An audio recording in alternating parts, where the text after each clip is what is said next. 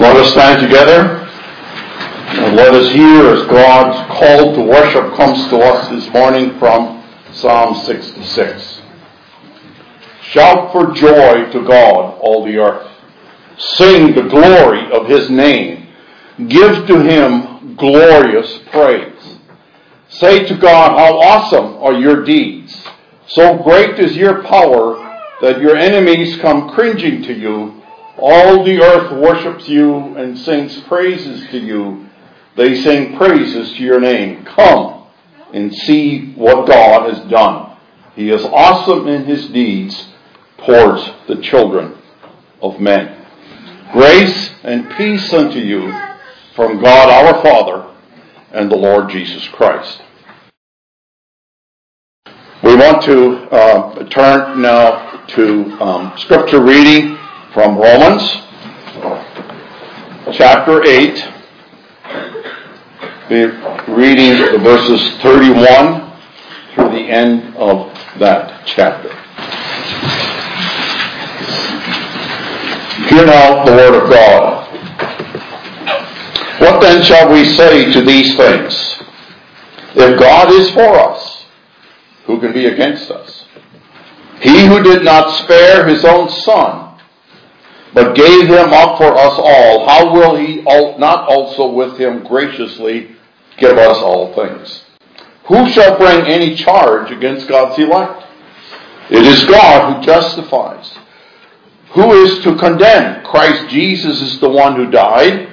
More than that, who was raised, who is at the right hand of God, who indeed is interceding for us. Who shall separate us from the love of Christ? Shall tribulation, or distress, or persecution, or famine, or nakedness, or danger, or sword, as it is written, for your sake we are being killed all the day long. We are regarded as sheep to be slaughtered. No, in all these things we are more than conquerors through Him who loved us. For I am sure that neither death, nor life, nor angels, nor rulers, nor things present, nor things to come, nor powers, nor height, nor depth, nor anything else in all creation will be able to separate us from the love of God in Christ Jesus our Lord. Thus far, the reading of God's Word. May God indeed bless that to our hearts. Please turn with me now to Psalm 90. Very well known Psalm of Moses, Psalm 90. We'll read through the 17 verses of that psalm. We're going to be giving our particular attention this morning to the first 2 verses. Let us hear the word of God. Lord, you have been our dwelling place in all generations. Before the mountains were brought forth, or ever you had formed the earth and the world, from everlasting to everlasting, you are God. You return man to dust and say, return, O children of man.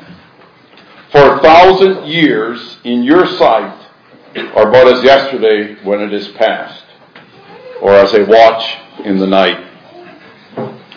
You sweep them away as with a flood. They are like a dream, like grass that is renewed in the morning.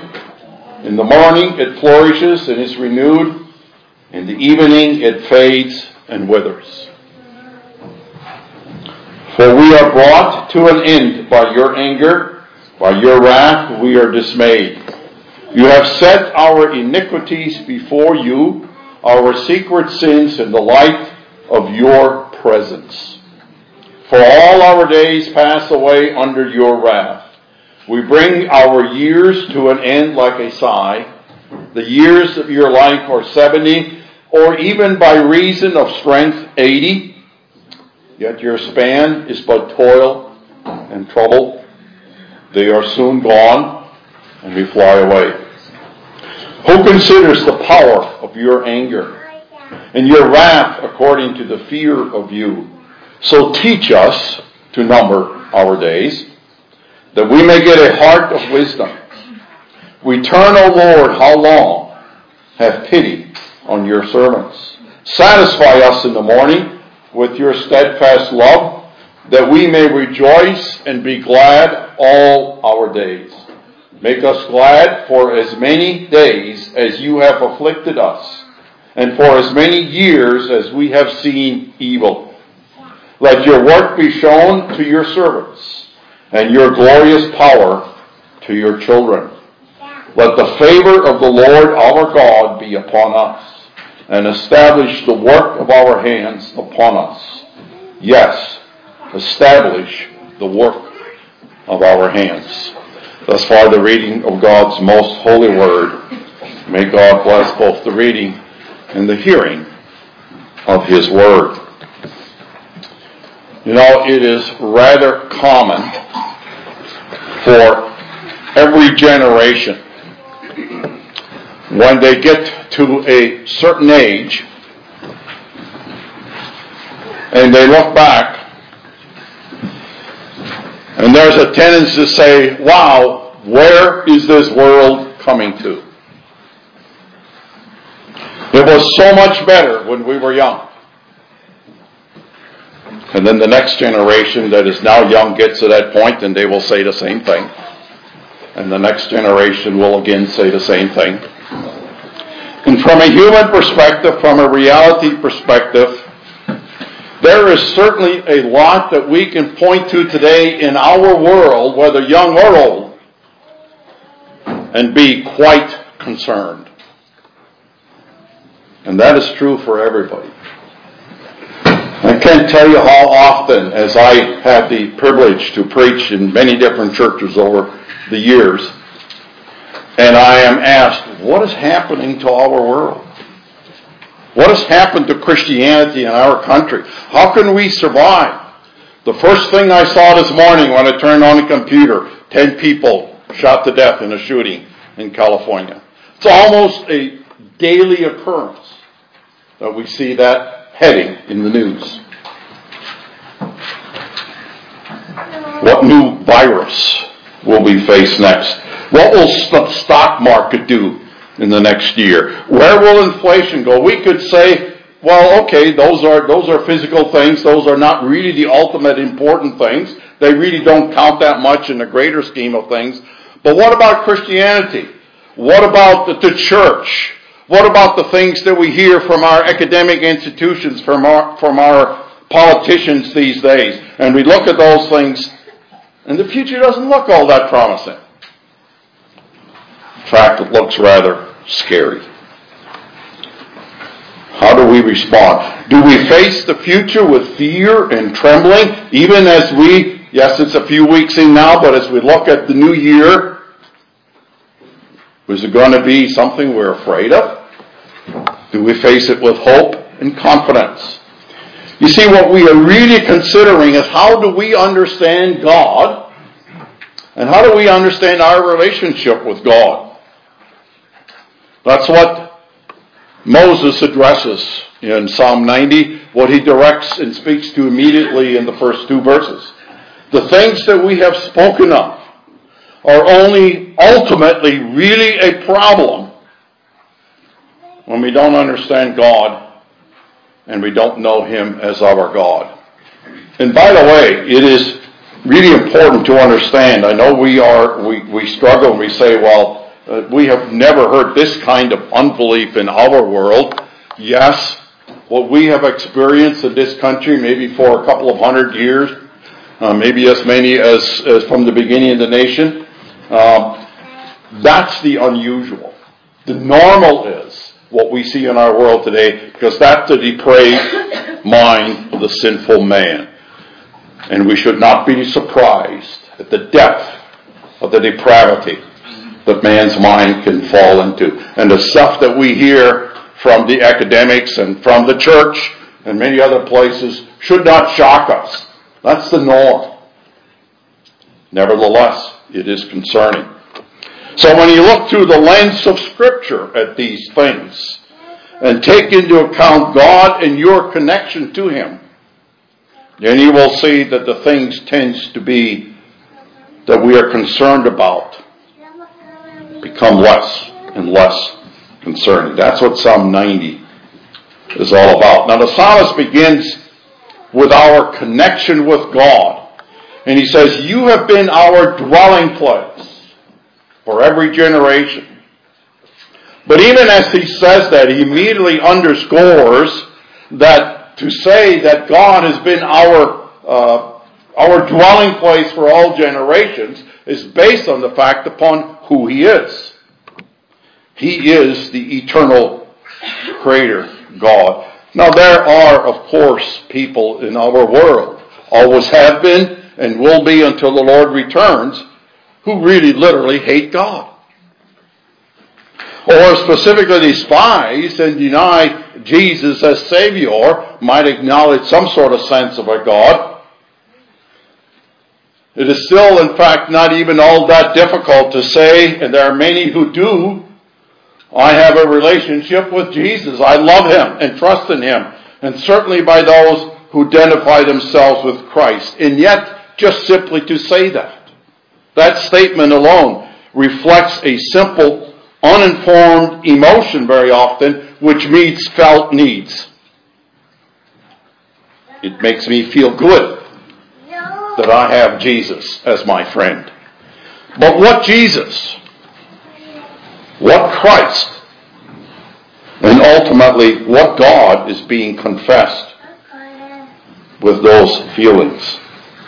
When the psalmist, Moses, speaks about his relationship with God, he immediately reminds himself in these words, and all of us, about this God. Because who God is of ultimate importance when we talk about our relationship with him. And so Moses mentions three specific things, what we refer to in theology as the attributes of God, characteristics about God which explain and talk about who he is. And that is, he is eternal. Number one. Number two, he is the creator. And thirdly, he does not change.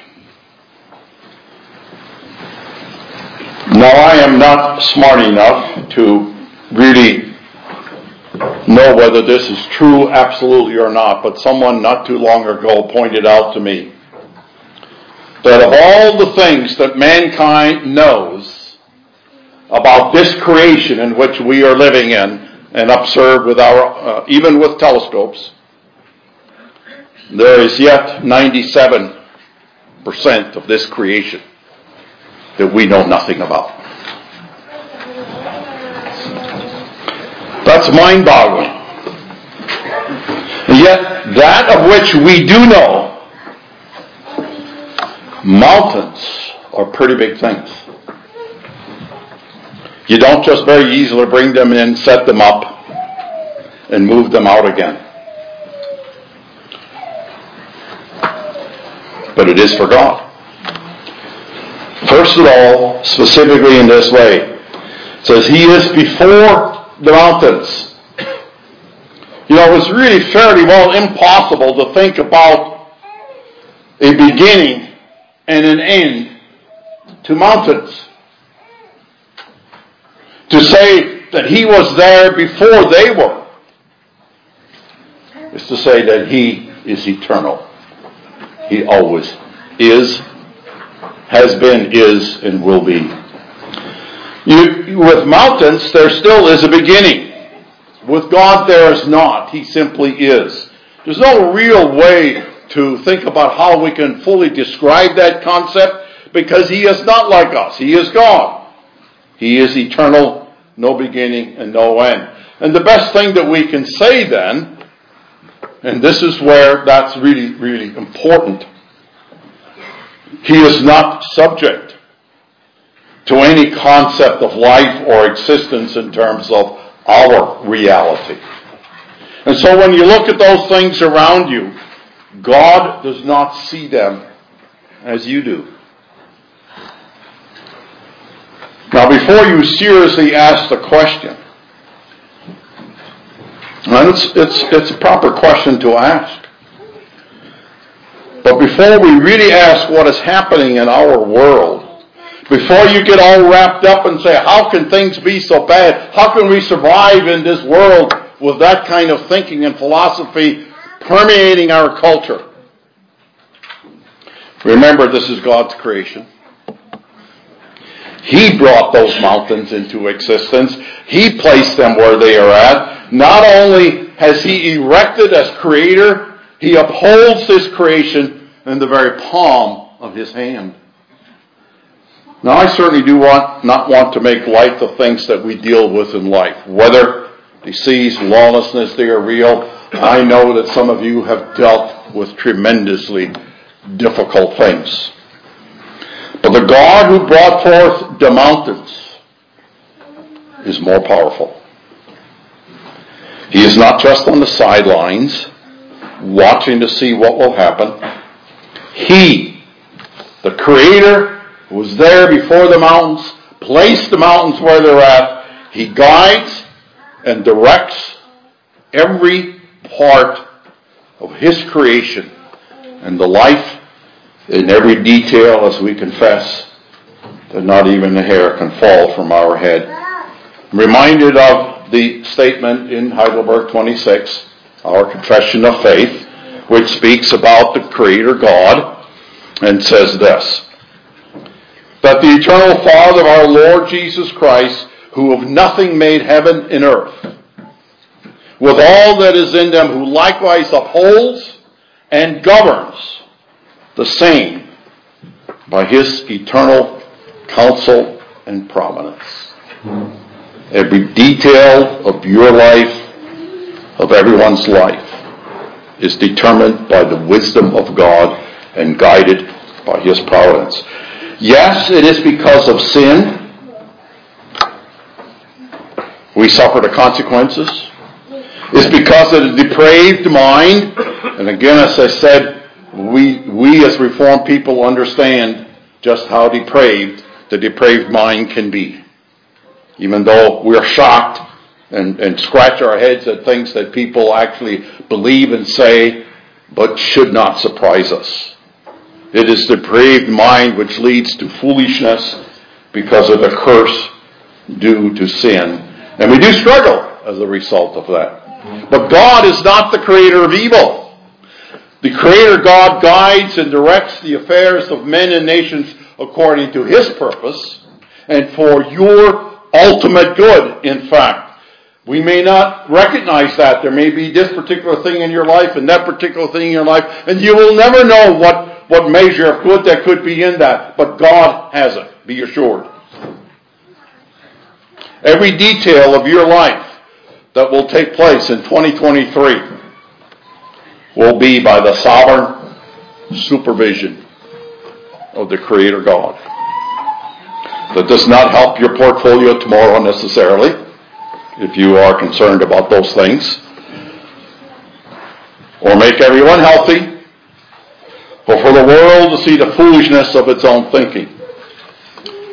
But it does give a perspective in life in which there is hope and confidence to one who knows God. Finally, of this God, Moses says, you are from everlasting to everlasting.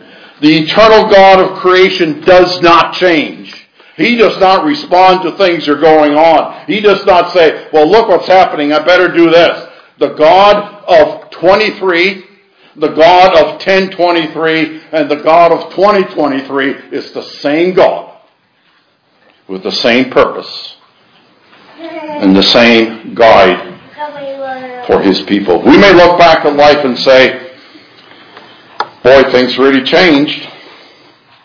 We may even convince ourselves or argue about the fact that the real problem with life to say is that these young people don't do things the way we did them when we were young.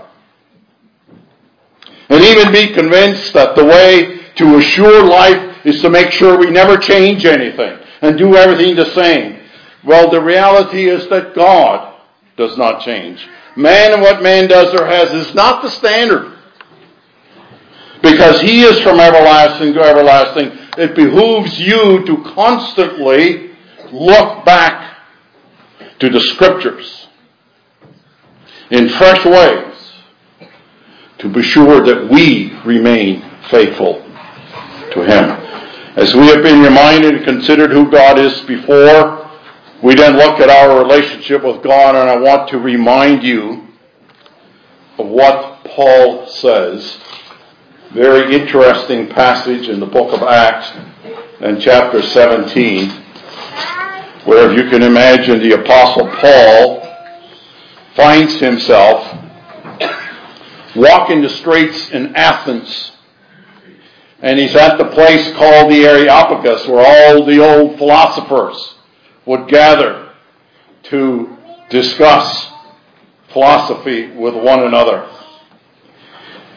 And Paul finds himself walking along with all the idols and all of the idolatry that he observes. And then he finds that there is a sign which reads, "To the unknown God." So the philosophers of Egypt wanted to, or of Greece, of Athens, wanted to make sure that they had recognized and took care of every god, and in case they missed one, they put up a sign for the idol of the one that they might not know about, the unknown God. And he says this in Acts 17, verse 22 and following. "So Paul, standing in the midst of the Areopagus, said, 'Men of Athens, I perceive that in every way you are very religious. For as I passed along and observed the objects of your worship, I found also an altar with this inscription, To the unknown God. What therefore you worship as unknown, this I proclaim to you. The God who made the world and everything in it, being Lord of heaven and earth, does not live in temples made by man, nor is he served by human hands as though he needed anything, since he himself gives to all mankind and breath and everything. And he made from one man every nation of mankind to live on all the face of the earth, having determined allotted periods and boundaries of dwelling place, that they should seek God and perhaps feel their way toward Him and find Him. And yet, He is actually not far from each one of us. For in Him we live and have and move and have our being. Even as some of your own poets have said, for we are indeed His offspring. Not only does Paul say that this God, whom you are in your ignorance, wanting to make sure that you cover and you set up this idol of the unknown God, not only does he say He is the God of creation, but he says, let me tell you about Him, because He is the Creator God, and it means everything regarding our life. In Him we live and move and have our being. In Him, not based on what's going on in our life, health or sickness, poverty or riches, politics, good or bad, but in Him we live and move and have our being. To make sense of the reality that we are dealing with, you need to begin with God. And if you do not begin and move and have your being in Him, then indeed 2023 can be a very scary proposition. Think about the life of Moses as we look further here this morning. Moses was supposed to be put to death when he was born, according to the laws of Pharaoh. He was not able to grow up in his own family. He was raised in a situation of privilege, but of idolatry, great idolatry. He had to flee for his life from that privilege, live in the desert, and when he settled and thought God he was going to just live his life, God called him back to go to Egypt to face Pharaoh. And then when he's in the wilderness leading the people towards the land of milk and honey, and yet they all rebelled against him. And with that setting, filled with all the danger and of all the the things that Moses dealt with in his own life. And yet he says, you, that is God, have been our dwelling place in all generations. The generations which suffered and died in slavery, the generations which troubled Moses again and again, yet a generation ready to enter the promised land. And all of these, he acknowledges, this is not about this history. It is not about what we concern ourselves with today. It's not about the headlines in the newspapers. In all of it, our life is with God. That's why it does make a difference as to who God is. Think about the life of Moses. So you claim Jesus as your Savior, and that's great. You trust that you have salvation and say that you take comfort in the hope of eternal life. That's great. But when you get up in the morning, what's on your mind? Are you concerned about the prices at the grocery store? Probably should be. But are you more concerned about your relationship with God and trust in your Savior? Of course, we must deal with life in a responsible way. You must take care of yourself, protect your family. But where does your relationship with God fit into all of this? Is it off there in the future merely based on hope as what you see and observe? Or do you understand that when you see the bold advancement of transgender life, lawlessness rampant in the street, shootings every other day, where would more viruses come from? The list goes on. Is that what your life is and your hope is based on? Or that life really matters, that is with God? Not just someday, but now. In Him we live and have our being. It's what Peter has in mind when he refers to believers as sojourners and pilgrims. A sojourner is one who lives in a land which is not our own. That's where we are at today. Yes, the things out there are real, and yes, they can be scary. But that's not where our life is. That's not where our hope comes from. It's not where we dwell. Your dwelling is the eternal God, and that's how you face 2023. You see, at the heart of this relationship, of the confession, that our dwelling place with God is based on what we can refer to as a legal, binding promise that God, whom you dwell with, has made to you. Not that you've come to Him and gained it. It is what God has made to you in the midst of our sin. And that, of course, begins with salvation. We call that a covenant. God has promised salvation, eternal life. It is the God who promised you life and all that you need. But the core of that promise, that covenant, is that the everlasting God, the God who does not change, has made to you an everlasting promise. We look back and we see how things have changed. We look to the future and we see very little to have confidence, but that's not about us. It's about God. Yes, God does hold every generation accountable. We are told in Psalm 78 that if we want our children to know the Lord, and their children and our children's children, even those that we have never seen, then teach our children. So we are held accountable for what we're going to be looking forward to in the future. Absolutely. But I want to be very careful about how I say this. We ought to praise God for the faithfulness of those who've gone before us. Absolutely. That's not where we put our hope. We put our hope in the unchanging God.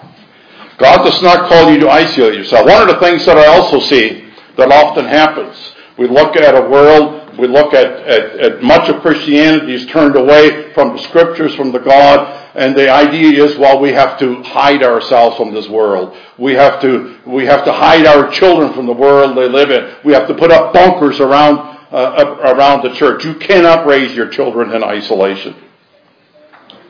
The problem is when you put bunkers around, there's still sin within, and that's us. It's not having God as your dwelling place.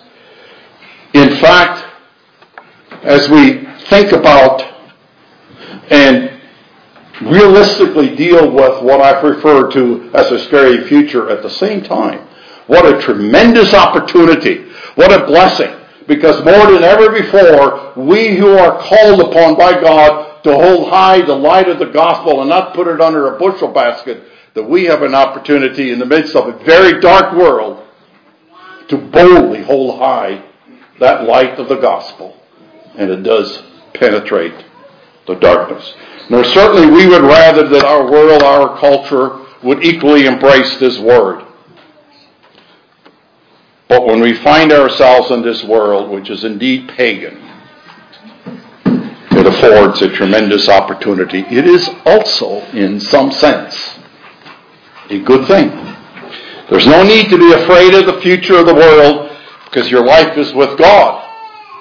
The God of creation, the God who does not change, is the God whom we serve this next year. We praise God, as Moses did, for the privilege to serve Him. That we can look back, we can look forward, and we can say, our dwelling place is with our God. We do so as a people who dwell with Him. And then you know what? 2023 is going to be a good year. Let us pray. Our God and Father, what a joy and what a privilege. We thank you, Lord, that you are our God, that our dwelling place is with you, and that you give us the confidence and the grace and the truth, that you guide and direct all things unto your honor and glory, and we rejoice in that truth. In Jesus' name we do pray. Amen.